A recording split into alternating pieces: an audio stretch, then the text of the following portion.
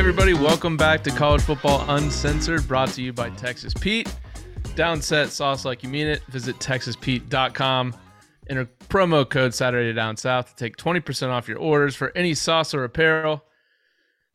I'm your host, Tyler Huck, and finally back with me, my friend COVID Chris.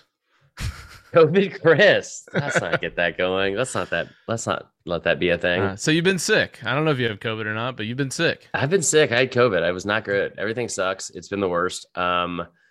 It was, yeah, like I just kind of assumed, like, I was like, I've always made this joke. Okay, I'll be honest. I hope our boss isn't listening. I made this joke a lot that I was like, I love getting sick. Like, you lose 10 pounds, everyone's nice to you, and you get to miss work and you sleep like all day. It's a lot of fun.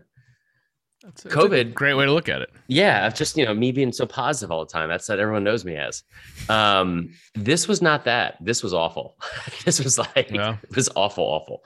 You still sound like you're a little sick. Yeah, I am. Yeah, for sure. So also I want to say thanks to you because you killed it on the Brian Dawkins interview and that whole pod, man, by yourself.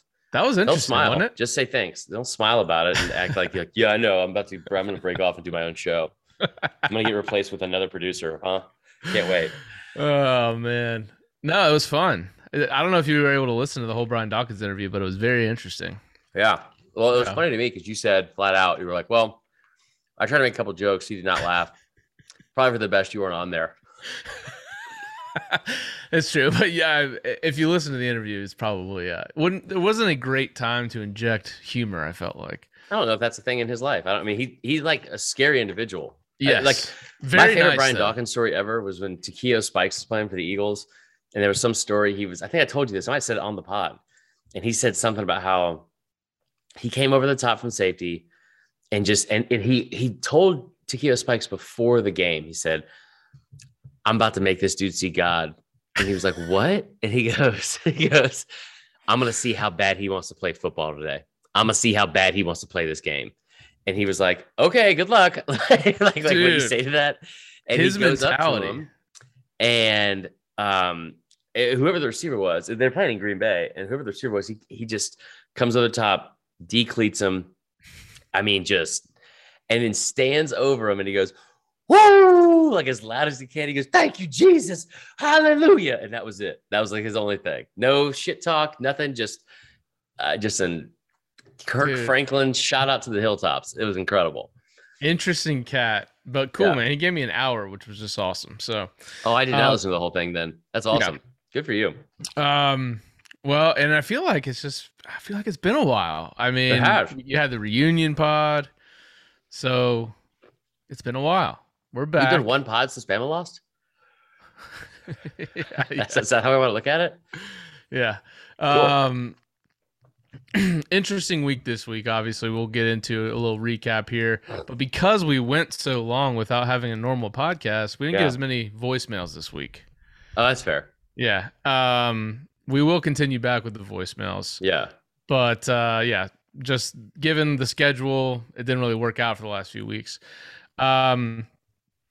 We'll get into what happened this week. It was an interesting week because a lot of teams were on bye in the SEC. Yeah. So it was just kind of, there were some good games, not necessarily in the SEC, although there were a couple.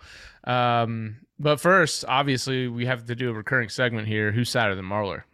Okay, so we have two. I just realized. One is Dan Mullen. Two is literally anybody that bet against Vegas this weekend. Oh. And here's why. We saw the lines come out, and you had Kentucky, the number 12 team in the country, as an underdog on the road at Mississippi State, who's a 4-3 team.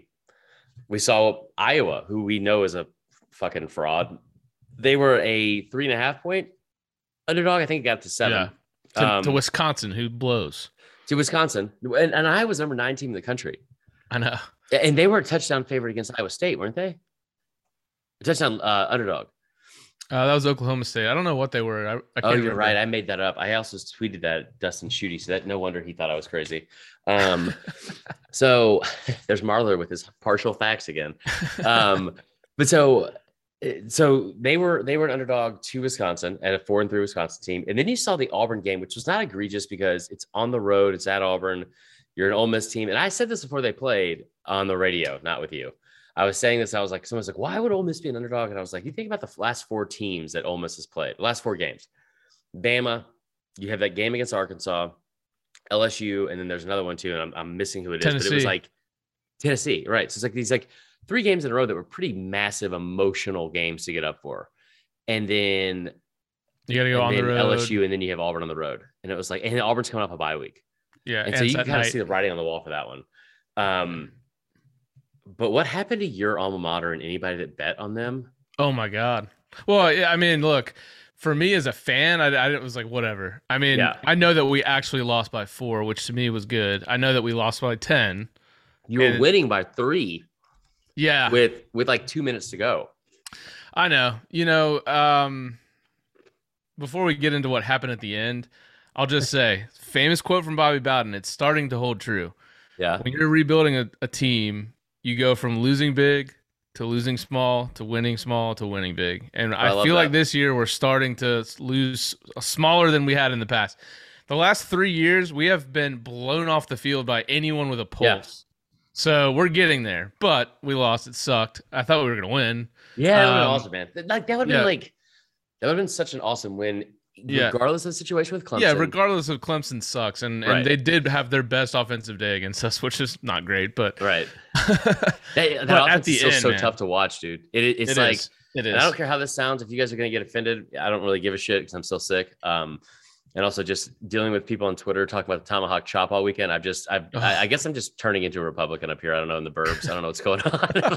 But I'm kidding. We're not getting into politics, but I'm just saying, when you have an offense with a white running back and you are just constantly running a zone read with the worst offensive line, a terribly inefficient and not good run, mobile runner at quarterback, it's so tough to watch, and they just won't fucking get away from it. They just, Dabo Swinney, in the most typical Dabo Swinney way, will just fucking refuse to get away from that offense. It is hilariously bad. It is, and it's not going to get any better until they make some serious changes. Yeah. But if you don't know what we're talking about with the Vegas part. Yeah. Oh my God. So, Tyler and I are big into betting. If you haven't seen this and you don't understand this, it's like we always make the comment. They didn't build all these massive $1 million, whatever you call it, in the middle of the desert for nothing.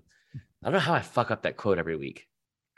They don't build they don't have the massive hotels and buildings out in Vegas. For no reason at all. My dad used to always say, just proof I never listened to him. But he messaged me on Friday just to let you know. So that's nice. It was a really good week. So totaled my car. Wow. Had it for less than a month. Totaled my car Sunday. Got COVID on Monday. Dad reached out on Friday. I should have opened with that. I feel like is your dad like Jamie Tartt's dad? Who's Jamie Tart? Oh, no.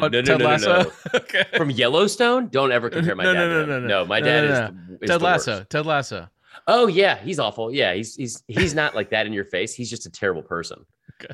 I mean, anyway. So, but yeah, I was thinking of the guy from Yellowstone. But yeah. So anyway, we're talking about this whole thing with Vegas, and there's stuff that happens in these bad beats, and people don't give a shit if you don't gamble. They just think it's oh, that's funny. Yeah. And if you don't gamble, watch Scott Van Pelt. Okay. Watch Scott Van Pelt's episode of SportsCenter, because it's a fantastic SportsCenter episode in general, but also the way that you have to bring up gambling on a lot of these shows on network television, it's hilarious. Because it's it's like Bible Belt type shit where you don't want to say anything. It's kind of rubbing them the wrong way. So it's this point might matter to a lot of people. Yeah. And they're it's just the way they tiptoe Musburger always used to call games like that. Right. The folks out in the deserts are getting they would always have to allude to it in the past. And now it's just everything. Yeah. For the most part, you can say whatever you want. So Florida State is playing Clemson. They're a 9.5 point underdog. I am an avid gambler, and I didn't bet on this. I'd stayed away from it. Also, I should get COVID more often because this is my best week. Legit. I guess sleeping 17 hours a day for Monday through Wednesday was somehow helpful. But so I'm sitting here and I'm watching the game, and Florida State's up. And I was like, oh my God, Florida State's going to win. They end up getting a late touchdown. And then I see Twitter explode about this bad beat. They were calling this one of the, not just this year, this is the worst beat of the year. They were saying this was one of the worst beats in the last decade of college football. Yeah. Florida State attempting some final play, lateraling the ball, fumbles. Clemson dude picks it up, falls into the end zone with it. Yep. It was a 24-20 game. Yeah. That was the last play of the game. He fell into the end zone. Florida State lost 30-20. And the offensive lineman had a slight chance to tackle him before he fell into the end zone too. Yeah. The line was 9.5. Oh, Chris, it's much worse than that. Was the over in it too? It hit the over and the Clemson team total over. I didn't know that. So Dave Portnoy, he's probably why this got so big, is because everyone knows who Dave Portnoy is now, and president of Barstool and all that kind of shit. He had $125,000 on this game. And he was sitting there, there's a video of him, and he was like, on Florida State plus 9.5. By the way, it was Florida State minus 10 all week. So I don't know how so many people got 9.5. He at least would have pushed. This dude bet $125,000 and lost. Yeah. And it was, he was saying, he's like, that's a $250,000 swing. It's $250,000 swing. Think about that. Yeah. A quarter, like if you're having a bad week, if you're a Braves fan and if you're fucking Adam Duvall and you're like, man, that Grand Slam meant nothing to these people. I mean, it's $125,000 and he lost like that. And it was, like I said, one of the worst beats in the history of, I've been on the winning end of that one time. It was like a Monday night Chiefs game. And it was a lateral that somehow they won, because I remember like waking up the next morning to text my bookie, I'll hit you up Friday, because Tuesday was payday. And I was like, I'll just hit you up on Friday, whatever. And he's like, you won. And I was like, what? He goes, I'm assuming you didn't see the end of the Chiefs game. And I was like, what? And it was like a similar nick. That guy is definitely sadder than me. We'll get into the Dan Mullen thing a little bit later. Okay. Because it's just too much to handle right now. We don't want to start with all this sadness. And I really don't even want to get into recaps of that many games.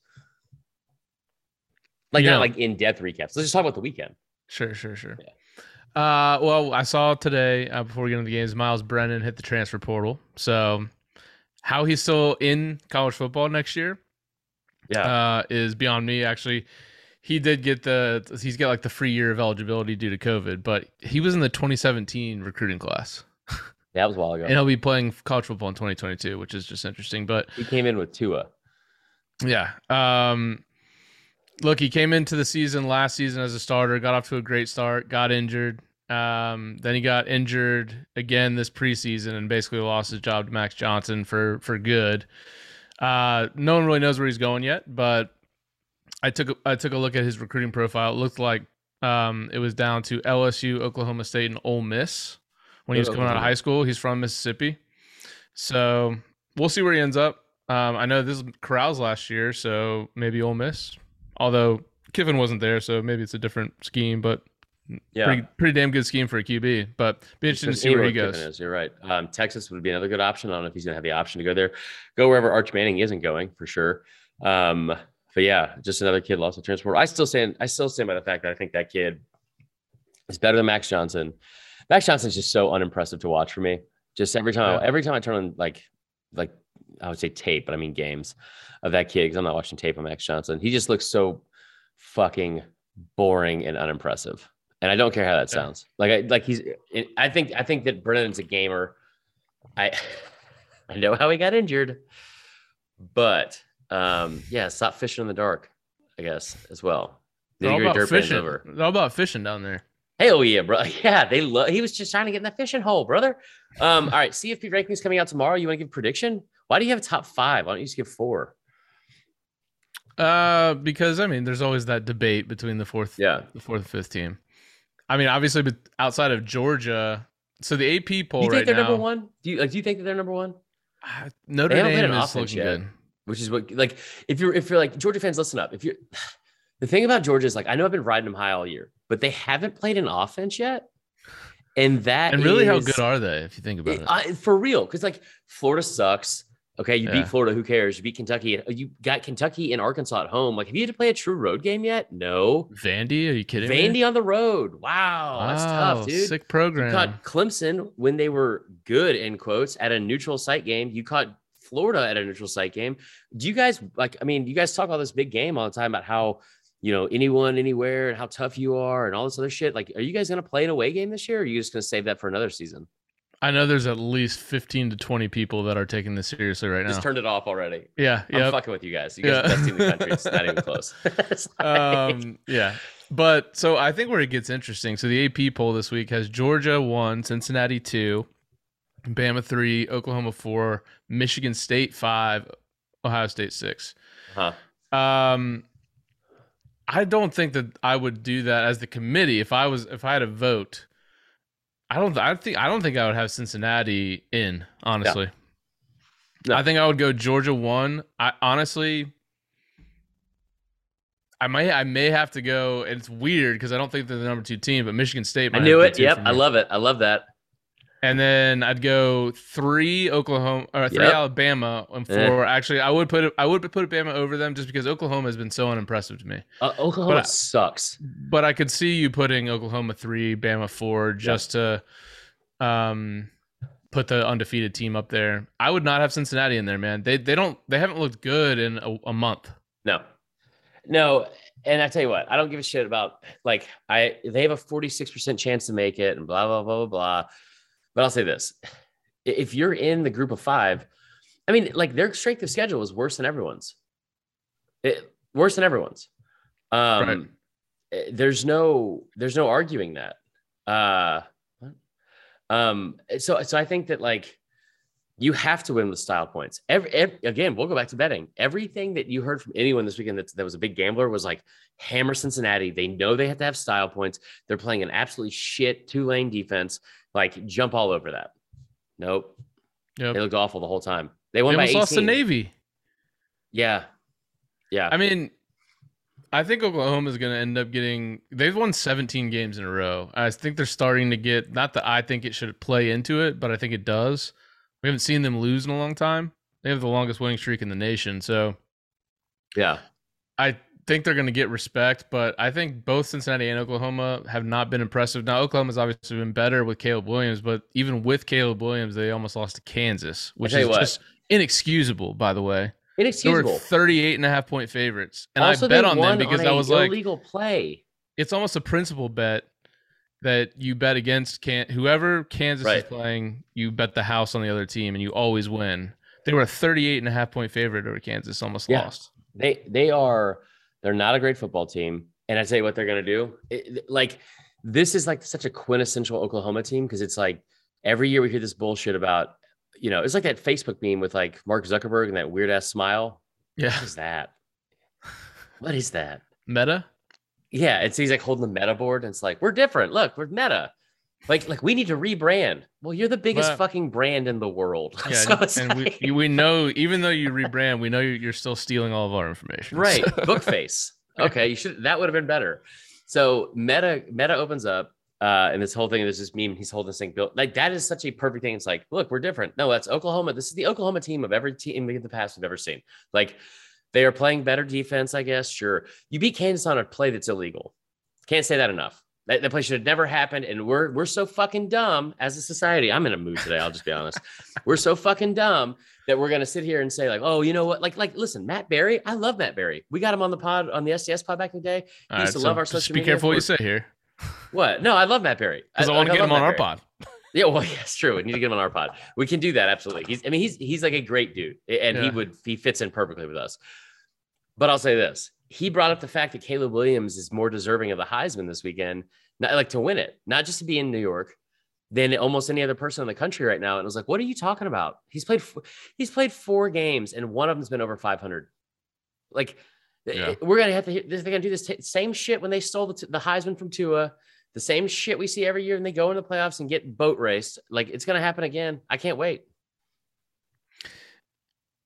So I did some digging into, because I've been watching Oklahoma because I've been interested. I've been interested since Caleb got there because he was the number 1 recruit last year as far as QBs. And they're a fun team to watch when they're good because their offense is fun to watch. But like every time I watch them, I'm just so unimpressed. So from afar, I've been watching Ohio State, and we'll kind of get into some of the stuff from this weekend too. I picked on the solo pod for Ohio State to hammer Penn State because they've been hammering teams. And it wasn't until late that game was over, basically. Yeah. I mean, Penn State misses a kick with a minute 19 that would have put them, they would have had to have one an onside kick and then scored a touchdown, but they were within a score. But ultimately Ohio State pulls it out. I looked at Ohio State's schedule. I was like, man, they just really seem to have taken off. They played awful people. Fat and happy on Tulsa, Akron, Rutgers, Maryland, and Indiana. Right. It's been real bad. So then I was like, well, damn. Of course they're hammering teams. Those teams are awful. Awful. So I was on Ohio State. I'm not off them, but I still wouldn't put them in the top. And look, dude, Michigan State needs all the credit in the world for that win. Mm-hmm. Kenneth Walker. He's awesome. 200 yards rushing, 5 touchdowns. Yeah, he had a Heisman moment for sure. He has the most touchdowns against Michigan ever. Yeah. In a game. Yeah. I mean, I think my thing with everything with those two teams or that team is Michigan State hasn't played that many great teams. Fine. Ohio State, it's just funny how we do this with certain teams. Like, I hate Ohio State. Everyone knows that. But we talk about all the time about how boring Alabama is. I hate watching Alabama. It's so boring. They always win. Why the fuck do you enjoy watching Oklahoma? Like what? Like, for real? Like, what fucking draws you to Oklahoma? I've said so many F words on this episode already. This is so bad. Yeah. But what draws you to Oklahoma? It's the same thing with worse competition. Like, Bama goes out and beats teams that are good and makes them look bad. Oklahoma goes out there against bad teams and makes them look good and somehow makes themselves look good. Same with Ohio State. Like, that's fucking stupid.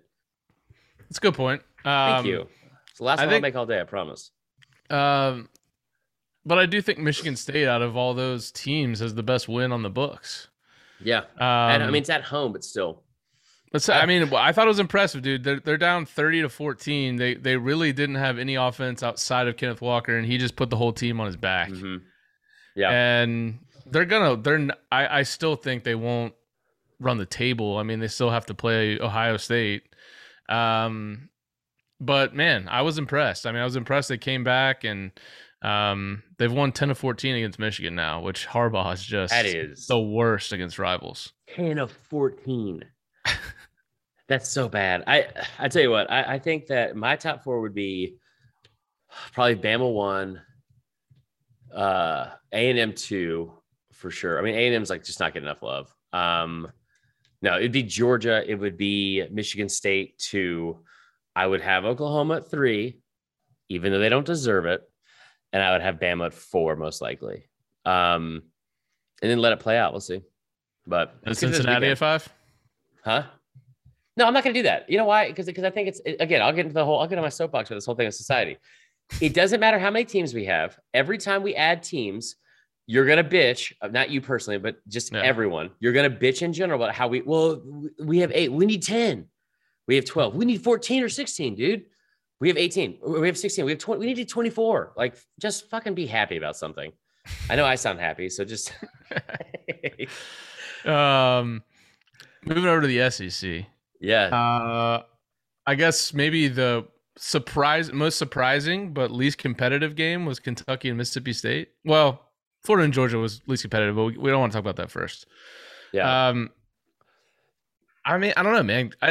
When I previewed it, I was like, Kentucky has horrible record against Mississippi State in Starkville. It's like really bad, right? They haven't lost. And they get their ass beat every time they go there. It's crazy. In fact, here I have the preview notes here. They have lost. The last time they won in Starkville was 2008 when Randall Cobb was playing QB. Randall Cobb has beautiful eyes. He does. They before this game they had lost their past 3, a combined 115-36 against Mississippi State and Starkville. Wait, 115-36? Yeah, and so I was that's like 38-12 every time. Holy shit. And Kentucky was favored, And I mean, look, Will Rogers was awesome. Yeah, set an SEC record. Yeah, 92% completion percentage, which is a bit much. Yeah. Bad Will Levis showed up. Okay, so let's talk about that for a second. Because Will Levis, see, what I had to understand with this game was Will Levis is horrible at times, right? But what I also didn't understand is what's Kentucky good at? Well, they were good at running the ball, but Chris Rodriguez has not done anything in the last few weeks. They were good at running the football, right? Who's their best running back? Chris Rodriguez. How many carries did Chris Rodriguez have in this game? 8. 8 for how many yards? 34 yards. Why the fuck are we not giving him the ball? What is happening? Like, and then on top of that, but then Mississippi State was like, fuck it. Who cares? We'll just, we'll do him one better. What if we run the ball? What? Yeah. What's his name? Will Rogers was 36 of 39, only had 1 touchdown. Yeah. Craziness. Crazy. So I had said in the preview pod, man, if Kentucky could beat Mississippi State, they have a real chance at running the table the rest of the way and going 11-1.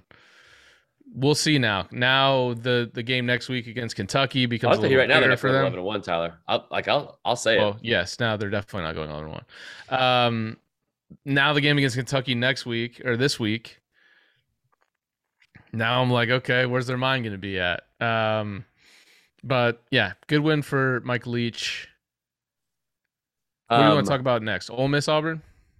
I don't want to fucking talk about this because it's going to be you're getting nervous about Auburn, I can tell. Oh, but so we wanted to kick off. Shout out to Sarthak Sharma, one of our favorite listeners who wanted us to give some Mississippi State love. That was awesome, Mississippi State. I do want to give a credit. The fact that team looked miles different. They looked just head and shoulders different than the team we saw a couple weeks ago, right? Were they coming off a bye? I think so. I can't remember though. I don't know. Yeah, I mean, but regardless, it looked really impressive. The defense looks really good. The defense looks really, really good. They forced 4 turnovers. We can put that on Will Levis all we want, but you still have to have somebody recover those fumbles and somebody pick off those passes. So yeah, they were coming off. Really impressed by that. They were coming off a bye because they played Vandy. I love that. They were fair enough. But they looked really good the past 2 weeks. So huge win for them, and just dominating a number 12 team in the country. All right, I don't want to talk about Auburn Ole Miss because we are just headed down the tracks at just not a safe speed where the SEC West is going to have to be decided in Jordan-Hare Stadium again. And I'll tell you right now, Tyler, this is going to blow your mind. Do you know that 3 of the last 4 times that's happened? Do you know Bama's lost 3 of the last 4 in Jordan-Hare? Something weird always happens there. Think about that. It really is weird. The dominance of Alabama football over the last 12, 14 years, whatever. They have lost 3 of the last 4 games they've played in Jordan-Hare. Yeah. Things are getting look, obviously real quick on the game. Bo Nix, man. Bo Nix, he's a lot better, man. He's a lot better under Harsin than he was with Dust Bus. Yeah. And he's better at home too, which we all knew. Yeah. But I would agree with that. Hank Bigsby coming to form. I mean, they came out right away. You had to know that was going to happen against Ole Miss's defense, so they can't stop the run at all. No, but I don't think Ole Miss knew for some reason. For real, because they came out and I tell you what, we've talked about this in the past. Kiffin does this thing with players, and I thought he was going to do it with Matt Corral and be able to do it in a way where Matt Corral is going to get to New York and win the Heisman, because we saw it with Amari Cooper in 2014. We saw it with Derrick Henry in 2015. Hell, we kind of saw it with Jalen Hurts in 2016. He was the SEC Player of the Year as a true freshman. We saw it with Eli Moore last year. He will find his bell cow and he will get that guy the football nonstop. He's kind of running on fumes here with Corral. I will say, and I'm not trying to take anything away from Auburn because they deserve all the credit in the world here. That defense looked great. Derek Mason. The Auburn coaching staff has done such a fucking good job this year. Such a good job. Yeah, but there's not a single clip we have from this entire episode yet that we can use because I keep saying the F word. My mom was right. You just can't control it. I can't. No. But so I got a little nervous about Corral, man, when he went down. He taped his own fucking ankle. Didn't he get carted off? I'm trying to remember now. Carted off the field. And the sequence of events that happened next should have gone down in SEC lore. He taped his own ankle on the sideline. It took me like 12 minutes to send out this tweet because I couldn't figure out the way to word it. Like he was carted off the field, came back on the field, taped his own ankle, yelled at his offensive line that he had their back, goes in the game and completes a 10-play. What was it? It was 10 plays and 75-yard drive where he was 6 of 6 to the air. And the other 4 plays were all him rushing the football for 18 yards and an 11-yard touchdown score. He is that dude. Yeah. Yeah. It's crazy to see how far he's come. I mean, when he was a recruit, he was very immature. Like a lot of people had concerns about his character, like coming in, and he's just like, obviously done a great job of just maturing, growing up, and dude, he's going to be a first-round pick. I mean, right. But in this game, I mean, dude, Auburn scored 28 in the first half, and it was a slower second half. I mean, both teams only scored 3 points, but every time Ole Miss would drive down into having a scoring opportunity, Auburn, picked them off in the end zone, turning them over on downs when Kiffin went on 4th and 6. The meme of the year so far. Matt Corral has no passing touchdowns in this game, which is the first time in 19 games that he hasn't had a passing touchdown. It doesn't mean he should lose the Heisman. It probably means he will because of how stupid we are. Again, soapbox is still on, so I'm still on top of it. Because this is what we always do. Whoever's leading in September and October is not going to be leading in late November. But you said a word that I think is the perfect transition to the Georgia-Florida game, and that was recruit. Because Dan Mullen, this was requested. You want me to do the rant before or afterwards? Before we talk about the game or after? Let's talk about the game first. Okay. I got you. Nick Jones and James O'Quinn requested a rant. It's the only reason I even agreed to do this show, okay? So let's do it.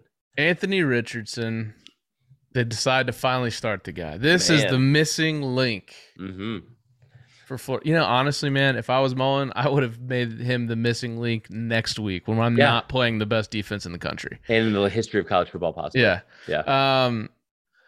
It starts from basically the beginning. They're already down 3-0, back to the goal line. No, they were playing well for the first quarter. Yeah. Surprising. And I will say, if you watch that game, it's not that they got absolutely dominated in the trenches. Like, they had a very Alabama-like game in that, like, you were surprised that they were keeping up in the trenches. But Anthony Richardson strip fumble. Then immediately... real quick on that. Yeah.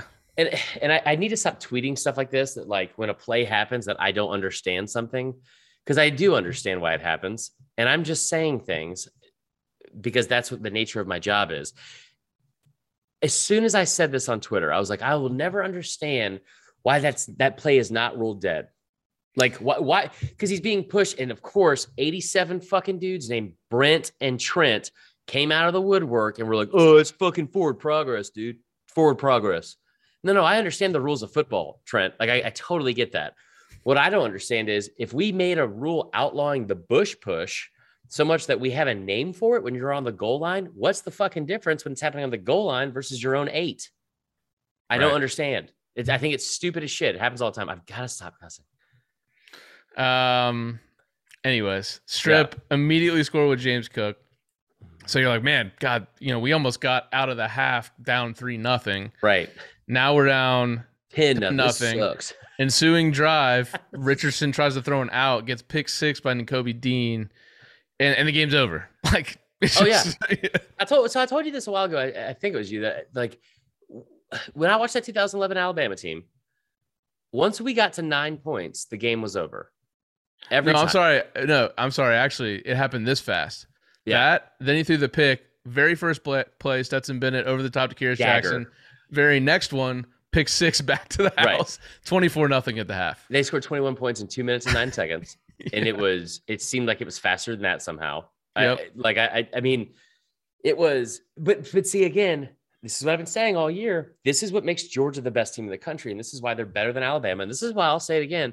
They will beat this Alabama team by 14 points at a minimum in December in Atlanta, like flat out, because Bama they don't capitalize on opportunities. They make a lot of mistakes. That offensive line is kind of shit compared to the years past.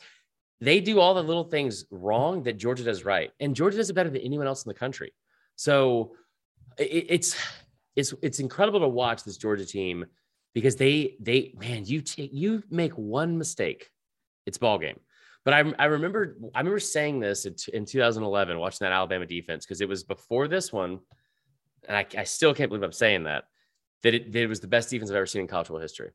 And there's been a lot of Bama teams with good defenses, a lot of SEC teams in general with great defenses. That was statistically the best defense in the history of college football.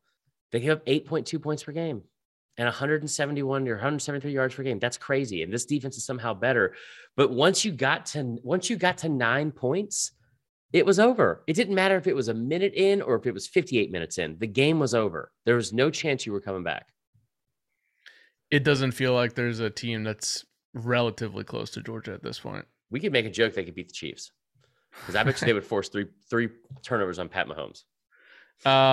For Florida, it's a mess. I mean, Mullen 2-7 in his last 9. I don't know how we got here so fast with Dan Mullen. 2-7 against Power 5 teams. Power 5, yeah. We were just last year so impressed with he was building at Florida. Yeah. And now we're here. Article came out in The Athletic that now has anonymous coaches in the SEC saying Florida doesn't play hard when we play them. Mullen shutting down media availability for the year. There's this whole recruit quote now. The recruit thing's a problem. And I think that's... I'm gonna let you take it from here. Okay, here's the rant. It's just like, you remember that scene in Austin Powers when he was like, Scott Evil is trying to give him his dad's suggestions. And he's like, what if we just do this? And he's like, you just don't get it, do you, Scott? You don't fucking get it, Dan. You just don't. And I don't know how you've been in this fucking league for so long that you still don't get what runs winning programs. And you know why you don't get it? Is because you got to hide behind this facade of Mississippi State football and the underwhelming expectations and the ceiling of that program being 8 wins. I've been saying this for fucking years. And you guys thought I was crazy when I said Mississippi State is the South Carolina of the West. Maybe they're better. I don't know. That's an 8-win program every year, man. You get over 8 wins, you're a god. How did you do that? Did you win the Egg Bowl too? Oh my God, let's build a fucking statue. Like, that's incredible. Dan Mullen came from a different lineage of coaches. He came from Urban Meyer, which blows my mind. But the fact that he comes from it's almost like a different era. Like, he still feels like a newcomer to what goes on in the SEC. And he's been here for over a fucking decade. I said this 2 years ago, and you guys thought I was crazy. And I even backtracked a little bit of it, because it was like, well, he has gone to a New Year's Six Bowl 3 years in a row. And I am one that is I don't want to say a traditionalist or shitting on your teams, but like, LSU should be happy they won a national championship. They beat Bama one time in the last 8 years. You know why that's a problem? Because you have unrealistic expectations about your program. Your program is the fucking 1-8 record against Alabama. Okay. Dan Mullen, like, if Mississippi State, Florida fans, you guys should be happy. You went to 3 straight New Year's Six Bowls. That's fantastic. But you know what? You have an unrealistic expectation that you should win a national championship if this guy's not going to recruit. And this guy has said time and time again, whether it's through his actions or through his actual recruiting numbers, he's not going to recruit. Doesn't give a shit. Doesn't think it's that important. Even said today, and all this time you keep thinking, well, I mean, surely he knows you have to recruit. Like surely he knows the stuff he's saying sounds bad, but maybe he's just not a good recruiter. Maybe Kirby's the best recruiter. They have $1 million more invested into it than any other program in the country. Maybe that's why. Maybe it shouldn't matter that there's like 5 stars in every place in your fucking backyard if you live in Florida. No, then Dan Mullen comes out today after Kirby Smart trolled him flat out in the post game. And I love seeing that. When Kirby Smart made the comment, he was like, you will never outcoach recruits. Like, it doesn't matter how good of an X and O's guy you are, or whatever the scheme is. Like, you're not going to outcoach recruits. Bottom line, we're a good defense. We have great players on defense. Yep. Right there it is. Like, it makes me think of this quote people used to say about Bear Bryant, and I think it's so stupid now, because like, it's just a different generation of football, and people would say Bear Bryant was the best coach because he could take your 100 or your 22 or you're 11. I don't even know the numbers I'm trying to say.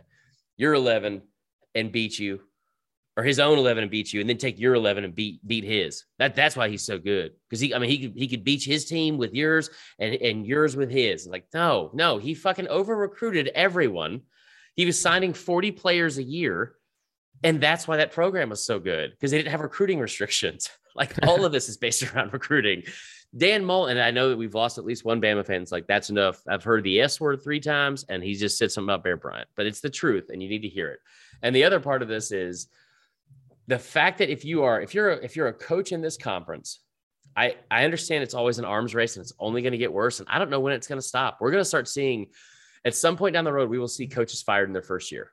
That's where we'll be, because there's no stopping any of this, right? Dan Mullen deserves to leave at this point. Florida fans deserve to have him leave because of their unrealistic expectations, for one, and also the fact that he isn't living up to even the most basic expectations at this point, like off the field, in terms of recruiting.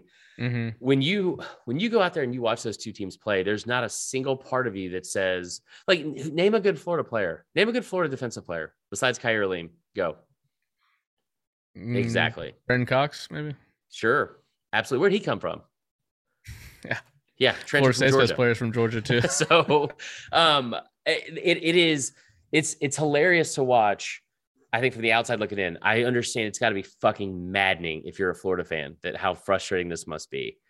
At the same time, dude, I'm not the best at this, but if you don't know what you're talking about, at some point, shut the fuck up. And if you were going to go out there in front of microphones and in front of a press conference and in front of TV cameras and continuously make yourself look worse, the bad part is, man, you're not making yourself look bad. You're also making your entire team, program, university, fan base look bad. And that's why this program is lost, and that's why he's got to go. So you think there's basically no, like, could we start talking about the Florida job like we are the LSU? Like, the LSU have real confidence because he's been fired, that they're in a coaching search. Is Florida at that point? I think he's gone either way. I think what you said a while back about him going to the NFL is still on the table. But I think that after watching this press conference today, and then them canceling media sessions for the rest of the week, but watching his press conference today where he blatantly said, we're in the middle of the season. We're going to talk about recruiting season when it's recruiting season. This isn't 1995. There's not a fucking Forrest Davis, football annual that's going to come like knocking on your door. Like, this is how things worked out. The early signing period is 5 weeks away, my man. Yeah. Right. And like, when that happens, and listen, I still hate it. I wish it was the old way, because it's hard to follow along for the full year and get invested into it, especially with all the decommits. But that's the way things are. And if you can't coach in that, you're not going to last long in this. And the fact that he said that when you're 5 weeks away and you have over, I think it was last year, you had over 78 of the top 100 total commits were gone by early signing period. What are you doing, man? If you're saying it's not recruiting season, well, fuck, man, you're 4-4. Yeah. What have you been so focused on? Yeah. Yeah. I'll be interested to see where they go next. I have a feeling they're going to go someone who is a very respected recruiter, like a Mario Cristobal type. You lose a lot, I feel like, game planning wise, when you go from Dan Mullen to Cristobal. Cristobal's not exactly the best game day coach, I wouldn't say. Right. But to Kirby's point, if you have the best recruits, not even that really gonna matter that much. So, we'll see. I agree with you though. I don't think I see a scenario where he comes back to Florida. So no, just all right. Interesting. Yeah, that was all the games this weekend. How was the weekend for you? It was a lot. Real quick. Yeah, it definitely feels like they're gonna blow this, doesn't it? Don't fucking say that. No, I think they're gonna win. I'm so excited for this. You know what? It's been so much fun to follow, and honestly, that Charlie Morton injury is just so big. It just really was, because you had to go 2 straight bullpen games. Now you're going back to Houston. And look, I mean, we got our 2 best guys that we have left on our staff left to pitch. Both on normal rest. Fried and Anderson? Yep, but Fried Where's your boy that looks like you? They traded him. Oh, okay. Sorry. Fried has not been good at all his last 2 outings, so that makes me nervous. Now, Ian Anderson had a perfect game or a no-hitter the other night through 5. Right. But I don't want to get to a game 7. Like if they don't win game 6, it's over, in my opinion, for the Braves. And I'm a jaded Atlanta fan, so trust me when I say I'm coming from the most negative place possible. But so I am not, and I know that sounds crazy considering how jaded I am with most things in my life. Shout out to my ex. But with everything else, when you have, like, I grew up in this city, and I this is how I want to close the show, with some gratitude and some positivity here, because this has been the most fun I've had as a fan of something. And I'm not even a diehard Braves fan. You guys know I'm a Red Sox fan. Even though I grew up in the city, I'm not going to explain it again. But it has been so damn fun to watch this process of these teams or this team and the way the city's responded. And I think it's so many years of like pent up frustration. And so, it's like the Georgia thing. Like, it's been since 1980, right? We get it. Like, it's like for the Braves, it's 95. I've made the joke that they were the Buffalo Bills of baseball. Like, like they did a lot of things that they should have done better and they didn't, and blah, blah, blah. But like, what surprises me out of all this is the resiliency of Atlanta fans after hearing nonstop. It's like, we've heard in the past, it's like, Atlanta's not a good sports town. There were 130,000 people at the Battery last night. 130,000. Before I got the job here at SES, I remember walking out of, I might get emotional here. I remember walking out of the back of what is now Superica, and I asked somebody to watch the service bar, because Will Ogburn, the producer of the other show, or co-host or live producer, whatever it is, he called me and said, I just talked to Duff. They're going to bring you on and start doing the podcast here at SCS. And I say that for 2 reasons. One, it's a really cool moment. It's a really cool memory for me. 2, if there was 130,000 people there when I was on service bar, I would have lost my fucking mind, and I probably would have walked out anyway. But it's such an awesome experience, or thing to experience, is like people that have lived here our whole lives, and remembering going to Fulton County, remembering going to Turner Field, which is a shithole in my opinion compared to Truist. I love the fact that Truist is here. Yes, it's the best. I don't care that it's in Cobb County. No, I don't like. Maybe it's because I'm from the suburbs and like I don't take a personal affront to them moving the Braves out of Atlanta. You know what? It was the best possible move they could have made, and it's paid dividends for them. The people that talk shit about that move, and I was one of them, because I was a little hipster living in fucking Vihigh in Virginia Highlands for like, for however long, and it was a great place to live. I had a lot of fun. But if you're still sitting in that camp, one, it doesn't matter. There's a better atmosphere up here. I never saw Turner Field like that, even besides the opening ceremonies of the Olympics, maybe. Never saw Turner Field look like Truist like that. The other part is the city of Atlanta fucked themselves on that. They're the ones that they owned all the parking around that stadium. That's why they never wanted to move it. That's why they never wanted to put any kind of metro access, or metro, what do you call it? Transit access or anything like that. Public transit access. But that's neither here nor there. It's just, I'm really proud of the city. I'm so fucking happy that they are going to win the World Series. And I'll say that again, they are going to win the World Series. And if they don't, it's going to be tough. But I'm proud of the city. And I will say that. The one thing they could have done better, I tweeted this last night and I kind of fucking meant it. They should have just had Crime Mob or Outkast come out and sing the national anthem and just done it however they wanted to, and just got ratchet as fuck from the beginning. Because this city has been on fire, and I'm so happy. I will say I'm speaking a little hurt at the moment, because when Adam Duvall hit that grand slam last night, I got the feeling. I was like, oh my God, we're gonna win. And the fact that they gave that up immediately, I was like, no, this can't be happening. No. And I just went to bed last night with this sinking feeling, and I'm trying but before that, every game I've had so much confidence in this team. I just got to get it back. But that game I really hated it. I hate that they left Tucker Davidson there. He couldn't hit the strike zone. And I was like, please take this one. Here's the deal. I talked to Rich about this last night. Rich and I played college baseball together. Rich actually played, and actually knows a lot about baseball. I admittedly, I feel like I learned more after I quit than I did playing. It is so difficult to win back-to-back bullpen games. Rich said from the beginning, he's like, there's no way they win this game tonight. And I was like, they're winning this fucking game tonight because it's fate. He's like, that's not real, Chris. I felt the same way. I mean, I did too, but listen, Braves fans, don't put away the jerseys. Don't put away the hats, any of that shit. Make sure you set aside some extra shekels. Make sure you get an excuse ready for school, because we're going to have a parade in this fucking city within the next week. And it's going to be celebrating equal rights for women's pay. Probably. I don't know. Maybe also World Series. I don't no, they're going to win the World Series. It's going to be awesome. And I can't wait. So there you go. Buck up.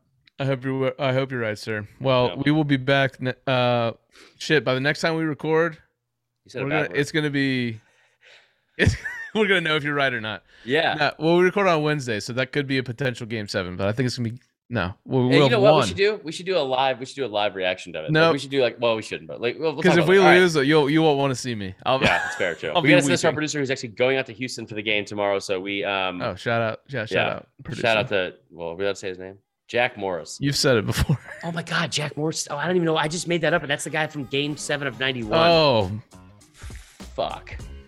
Say a name. Say a better name. Beyonce. That doesn't help. Benito Santiago. That guy didn't play for the Braves, idiot. He played for the Padres. That's the worst number 2. Number 12 as a catcher. Like, what are we doing here? All right, we got to go. We'll talk to you guys next week.